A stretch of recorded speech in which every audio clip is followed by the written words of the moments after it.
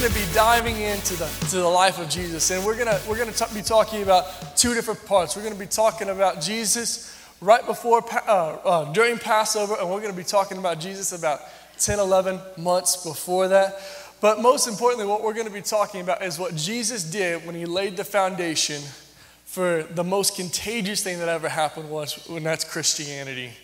Christianity should not be around if we're being completely honest, but somehow God has, this thing has blossomed, and the early church is the reason that me and you get to be here today, worshiping our Savior today. And I want to make a quick statement real quick, is that Jesus didn't come to add on to what was happening at the time.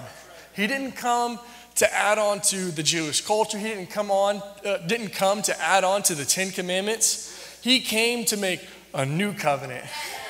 He came to make a new covenant, a new relationship with man and with God. You see, what the relationship had been before had only been a vertical relationship, where love was only expressed vertically. It didn't matter how you treated your neighbors. It didn't matter how you treated your family, your friends, whatever. All that mattered was that if you did the right things, if you sacrificed the right things, then you were in right standing with God. Well, then Jesus comes on the scene and he starts to change that. He starts to change the narrative. He comes and he gives us a new command and a new covenant. And in that new covenant, he gives us the fine print of the new covenant that he wants us to walk out. And this new covenant and this new fine print, it turns into a movement. Us, the church. And we are here because of the first century church, because they got this and it exploded in their life. And Jesus, throughout the time that he was on earth, he hinted at this. He would say things like, great people, you shouldn't go to the front of the line. You should go to the back of the line. You shouldn't be first, you should be last. This is countercultural at the time. This isn't what happens at the time. You see, the people who were the elites, they always went first. They went before everyone. And now Jesus is saying, instead of you going first, you should go last. Or in a religious system that valued cleanliness, that valued people being clean all the time, Jesus says, instead of you being clean, the people who are actually the cleanest on the inside are the people with the dirtiest hands. This is in a time where if you were sick, people would not be around you. If you thought quarantine was a new thing, it wasn't. Any sickness that you ever got, they immediately put you out of the camp and you were not able to come back until you were completely healed or until the sickness was gone. And so he's changing values. He's changing the system. And so I want to pick up in Jesus' story. Right now, he is on his way to Jerusalem to celebrate Passover with his disciples. And when the religious leaders hear about this and they hear about, oh my goodness, Jesus is going over to celebrate the Passover, they start to say, hey, let's find Jesus. Let's hopefully find him without a crowd, because Jesus was so popular. He was so in demand. He was the person to be around that they knew they couldn't arrest him around the crowd. So they started sending spies to find Jesus so he could be alone so that they could arrest him. And so this is what it says, in fact, in John chapter 11, verse 50 says, but the chief priests and the Pharisees had given orders that anyone who found out where Jesus was should report it so they might arrest him. Now, it turns out it was very easy to find Jesus. All you had to do was find the crowd, and you found Jesus. So they found out it's very easy to find Jesus. It's really hard to arrest Jesus. You see, Jesus was protected because it wasn't his time yet. In fact, they were saying in John chapter 12, verse 12, it says, the great crowd had come to the festival, heard that Jesus was on his way. So Jesus wasn't even just around a crowd of people like this. It was a great crowd. It was a big crowd. He was surrounded by a lot of people, and a lot of people liked him. And so they knew we cannot get him without the crowd. And so they started plotting, trying to find a way to get Jesus. And then Judas probably realized, he's like, wait a second, I think Jesus really hasn't come to establish the kingdom of Israel. I don't think he's come to do that. And so Judas starts to probably plot and try to find a way, like, hey, how do I make the most out of this? And so what Judas ends up doing is he ends up running some errands, and he goes to the chief priest and says, hey, I can get you Jesus alone. I can get you Jesus without the crowd. Because they knew that they couldn't get Jesus with the crowd, so they had to find a way to get Jesus without the crowd. So Judas looks for an opportunity to do it. And it says it in Luke 22:6, he consented and watched for an opportunity to hand Jesus over to them when no crowd was present. So Jesus finds his opportunity. He hands him over to be crucified, and the chief priests, their plan succeeds, but they did not win. Because Jesus' plan was not to live forever on earth, it was to be a human sacrifice for our sins, so that we could live forever with him in heaven. And he gave his life to be a sacrifice for us. But before he did that, he had a couple of little things that he wanted to tie up and that. And so the first thing, so if you're taking notes today, the first thing that Jesus changes is he changes up Passover. No longer would it be a remembrance of Moses and the children of Israel. He says, when you take Passover, it's now a remembrance of me. When you take communion, it's a remembrance of me. This is my bread, he said, and in it is life in your love. This is my blood. And he takes the bread and he says, this is my body which is broken for you. He was foreshadowing what was about to happen in his life. And then he takes the wine and says, this is my blood which I make in the new covenant. This is countercultural to everything it is. His 12 disciples should have been like, excuse me, Jesus, what are you saying? We've been doing this for hundreds and hundreds and hundreds and hundreds of years, and now you're coming in and changing this? He was changing the narrative because it wasn't an add-on, it was a instead of. This is a big deal. No longer will the covenant be conditional. Conditional. Instead, it will be based on what Jesus is about to do on the cross, and it will be unconditional. And no longer will it be a only Jewish movement, it will be a all mankind movement. And it will not be just a Jewish, but it will be a unilateral covenant with all mankind that we will all get to celebrate with the Savior. This is a new relational agreement that Jesus was making with them today. And since this was a new relationship, there are some new conditions. Come on, someone say amen. There's some new conditions. We no longer have 600 laws. He's making a couple of things that he wants us to follow. And it wasn't going to be an and, it was going to be an instead of. He was coming to replace everything that was in place. So for example, I'm gonna kind of take you back to about 10, 11 months previous in his life to kind of explain what Jesus was doing and the little breadcrumbs that he was leaving that he wanted to show, like, hey guys, this isn't the same thing that always has been. There's something changing, and I want you to get this. And so we're going to pick up our story in Matthew chapter 22, 15 through 16, and this is what it says. So basically, the Pharisees and the Pharisees and the Sadducees, at this point, they are trying to get Jesus away from the crowd. They want to be early on the appointment that Jesus has. But Jesus, knowing all things, has the wisdom to strike down their answers every single time.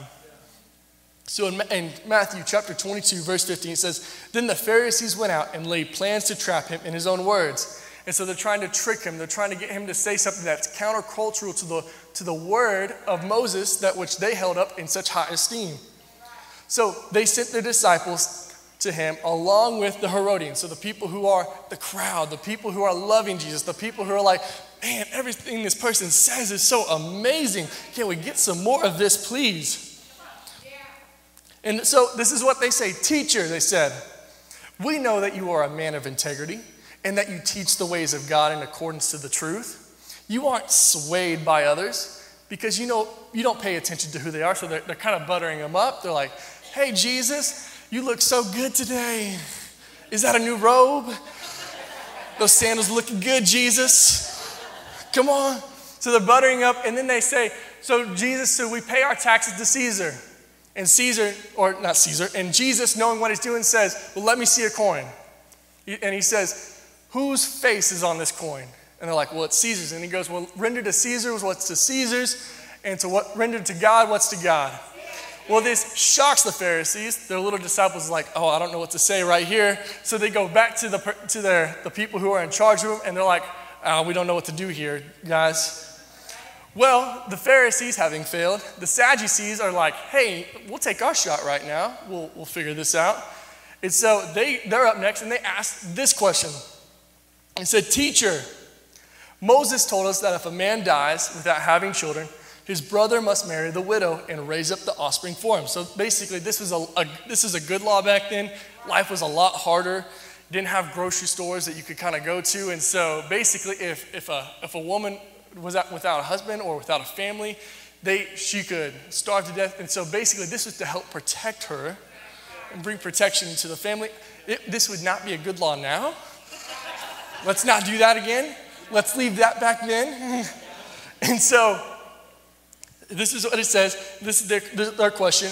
Now, there were 7 brothers among us, and the first one married a woman and died. And since he had no children, he left his wife to his brother. And so they kind of go on and on. They're like, hey, so this brother has the wife, he dies, and so on and so forth until all 7 brothers have died. The woman is left alive. She outlives all the guys. Everyone's still alive. And then she dies and goes to heaven. And so they ask him a question. They ask Jesus, whose wife shall she be in heaven? Now, the reason that they're asking this question is because the Sadducees don't believe in an afterlife. They believe that once you die, it's over. So they were sad, you see. They're sad all the time. They're like, this isn't going anywhere. This life's kind of pointless. There's nothing after this. And so they're asking this question, but Jesus responds to them and he says, you are in error because you do not know the scriptures or the power of God. And they're like sitting there, this is what we do for a living, God, or Jesus, this is what we do all the time. All we do is read the book of the law. All we do is read what God has done. And he goes, at the resurrection, people will neither marry nor be given in marriage. They will be like angels in heaven. But the resurrection of the dead, have you not read what God has said to you? I'm the God of Abraham, the God of Isaac, and the God of Jacob. He is not the God of the dead, but of the living. Now at this, the crowd is going wild. Because the people are always looking at the Pharisees and the Sadducees, and they're always telling them what they're doing wrong. And Jesus has just put both groups down in their place. Don't you love it when you got a family member who's always talking smack and someone says something and you're like, ooh. I don't do that, but I like watching that happen sometimes. But so the crowd goes wild. In fact, it even says it in the Bible. It says Matthew 22, verse 33. When the crowd heard this, they were astonished at his teaching. Hearing that Jesus had silenced the Sadducees, the Pharisees get together. So the crowd has gone wild. They're like, oh my goodness gracious. LeBron James has just done this amazing dunk. And Jesus is like, yeah, let me show you one better right here. And so seeing this, they are like, wow, this is a pretty amazing teacher right here. And so the Pharisees are like, we got to do something here. We are running out of opportunities. And so the Pharisees decide, hey, you know what? We're going to send our best guy in here. And so they send an expert in the religious law. He was a lawyer. And so let's pick up in verse 35. One of them, an expert in the law, tested him with this question. He said, teacher, which is the greatest commandment in the law? Now, for all of us who are here today and all of us who are watching online, we haven't been really taught this much, but back then, everyone knew what was the greatest commandment in the law. In fact, as Jesus was probably about to say this, everyone in the crowd and in the audience could have mouthed this along with him because they all knew the answer. They knew exactly what was coming. And so Jesus replies, and he says, love the Lord your God with all your heart, with all your soul, in all your mind. This is the first and greatest commandment. And so I can imagine the lawyers, he's probably got a question because he already knows what the answer is going to be. And so as he's getting ready to zing Jesus, Jesus adds something on. He says, and the second is like it, love your neighbor as yourself. This is a huge transition because no longer was it just a God, I love God, but now it is I have to love my neighbor. I have to love the people around me. This is a huge shift from not only, I don't have to just please God, I have to help other people. I have to help people around me. I have to help see where they are, where they're going, who's around me. Verse 40 says, and all the law and the prophets hang on these 2 commandments. Everything that you've read about from Genesis forward is all hanging on these 2 commandments. Nothing goes away from this. And so for us, as we're reading our Bibles now, as we're reading what's going on around us, or reading in the Bible what's happening, if you ever get confused, you can go back to that commandment and say, love your neighbor as yourself. Everything goes around that. You don't ever have, if you ever get confused, you can always go back there and know this is what God wants me to have in my life. In my main point today, your love for God is illustrated, demonstrated, and authenticated for your love for people. It's not illustrated by I come to church and I raise my hands all the time. It's illustrated by how you are dealing with and coming with other people and saying, I love this person so much, even when they drive me crazy. Even when we don't see things the same way. Even when things don't look the same way to us. Your love for God is illustrated, demonstrated, and authenticated in your love for other people who may not look like you, who may not act like you, may not even like you as a person. You may not like them as a person. And so before Jesus goes to the cross, he starts reiterating this point. He's already made that statement 10, 11 months ago, but he's like, this is important, guys. I got to bring it back up right now. So in John chapter 13, verse 34, they are at the Passover dinner. And Jesus starts to say, I'm going to give you a new command I give you. Love one another. And some of us, he might say like, oh, you already told us this before. He goes, love one another as I have loved you. So you must love one another. He's basically saying, hey, I wish, this might have happened, it might not have, but I feel like Jesus could have gone around the room and said, do you remember when I loved you? Do you remember that situation you were in? Do you remember that circumstance you were in? Hey, Matthew, remember when you were a tax collector and you weren't living your life right? And Matthew could have said, yes, Lord, I remember. Hey, Peter, remember when I met you? He could have gone around the room time and time again and known, hey, remember this? Remember when I loved you through that? And the next verse says, by this, everyone will know that you are my disciples if you love one another. He's making the point that people would know you actually love God by the way that you love other people. It's not this, I go to church every Sunday. How do you love the people who are around you, who do not look like you, who do not think like you, who are of the other political party than you? He's saying, will you love them still? Will you love them still? Will you love them when they don't think like you? When they don't act like you? Will you love the unlovable people? The people who maybe made some mistakes in their life? Will you love the people who get on your everlasting nerves? People will know that you love God by the love that you give other people. Comparing this to the law, it makes everything so uncomplicated. This is simpler to understand and to get, but it is so much harder to apply. Uncomplicated, but so much more demanding. You see, when it comes to rules, you can always find a loophole. You can always find something that's, oh, hey, like, I don't know. If you've ever met a middle school boy, you know what I'm talking about. Because they find their way around every single rule that you could ever put upon. Hey, man, will you not run on the chairs? And they're like, well, my knees are on it. I'm not running. I'm like, that's well, you're not wrong. But they always find a loophole. See, rules have loopholes. You can, if I gave you a set of rules, you could find a way around, oh, well, if I do this, I'm technically not doing that. And this is what Jesus is calling out the Pharisees and the Sadducees for. He's like, you might be following the law, but you're missing the point of why those rules are in place. You might be going to church, and I believe Jesus could have said this, you might be going to church all the time, but you're not actually loving who I actually am. You're not actually loving the people that I've put around you in your life. You're not actually loving the wife that I gave you in your life. You're not actually loving the husband that I gave you in your life. And Jesus is making the example of love people. If you ever get confused, love people. I don't know what to do in this situation, love people. We're disagreeing on this one thing, let's love each other.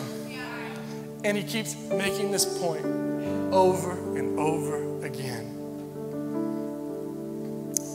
When this movement that we get to be a part of, starting in the early church, should not have made it, but it really shouldn't have made it through what happened in the 3rd century. I like history, so I apologize if you don't, but I'm going to tell you a history lesson anyways. Anyway, the 3rd century church had this opportunity the best. 3rd century Rome is in charge of the empire, and basically the world comes unglued. Rioting's taking place. The Roman Empire almost falls. And in this situation, the Roman Empire used to give food to the people who were hungry. It was a way of them helping out society. Well, in this time, it stops. So people start starving to death. And you know who was there to fill the void? It was the church. It wasn't another political party that rose up and started doing. It was the church that started feeding the hungry. That was there. This was countercultural. This was different. People would have said, why are you not taking care of yourself? Why are you helping out people in need? Why are you going above and beyond? And all of a sudden, people start to get hope in their life. And it wasn't ever because they heard an amazing message about Jesus. It was literally because they started doing things that people needed to feel in their life. They just needed bread. They just needed to eat. And so all of a sudden, the 3rd century church got to minister the love and hope of Jesus from a very practical thing. This is a brand new thing. It's even so new that the New Testament's not really there. And so Paul illustrates this all the time of saying, love one another. It all hangs on that. If we can get this right, it changes everything. It changes people's lives. It changes people, how they perceive. Love one another, just as I have loved you.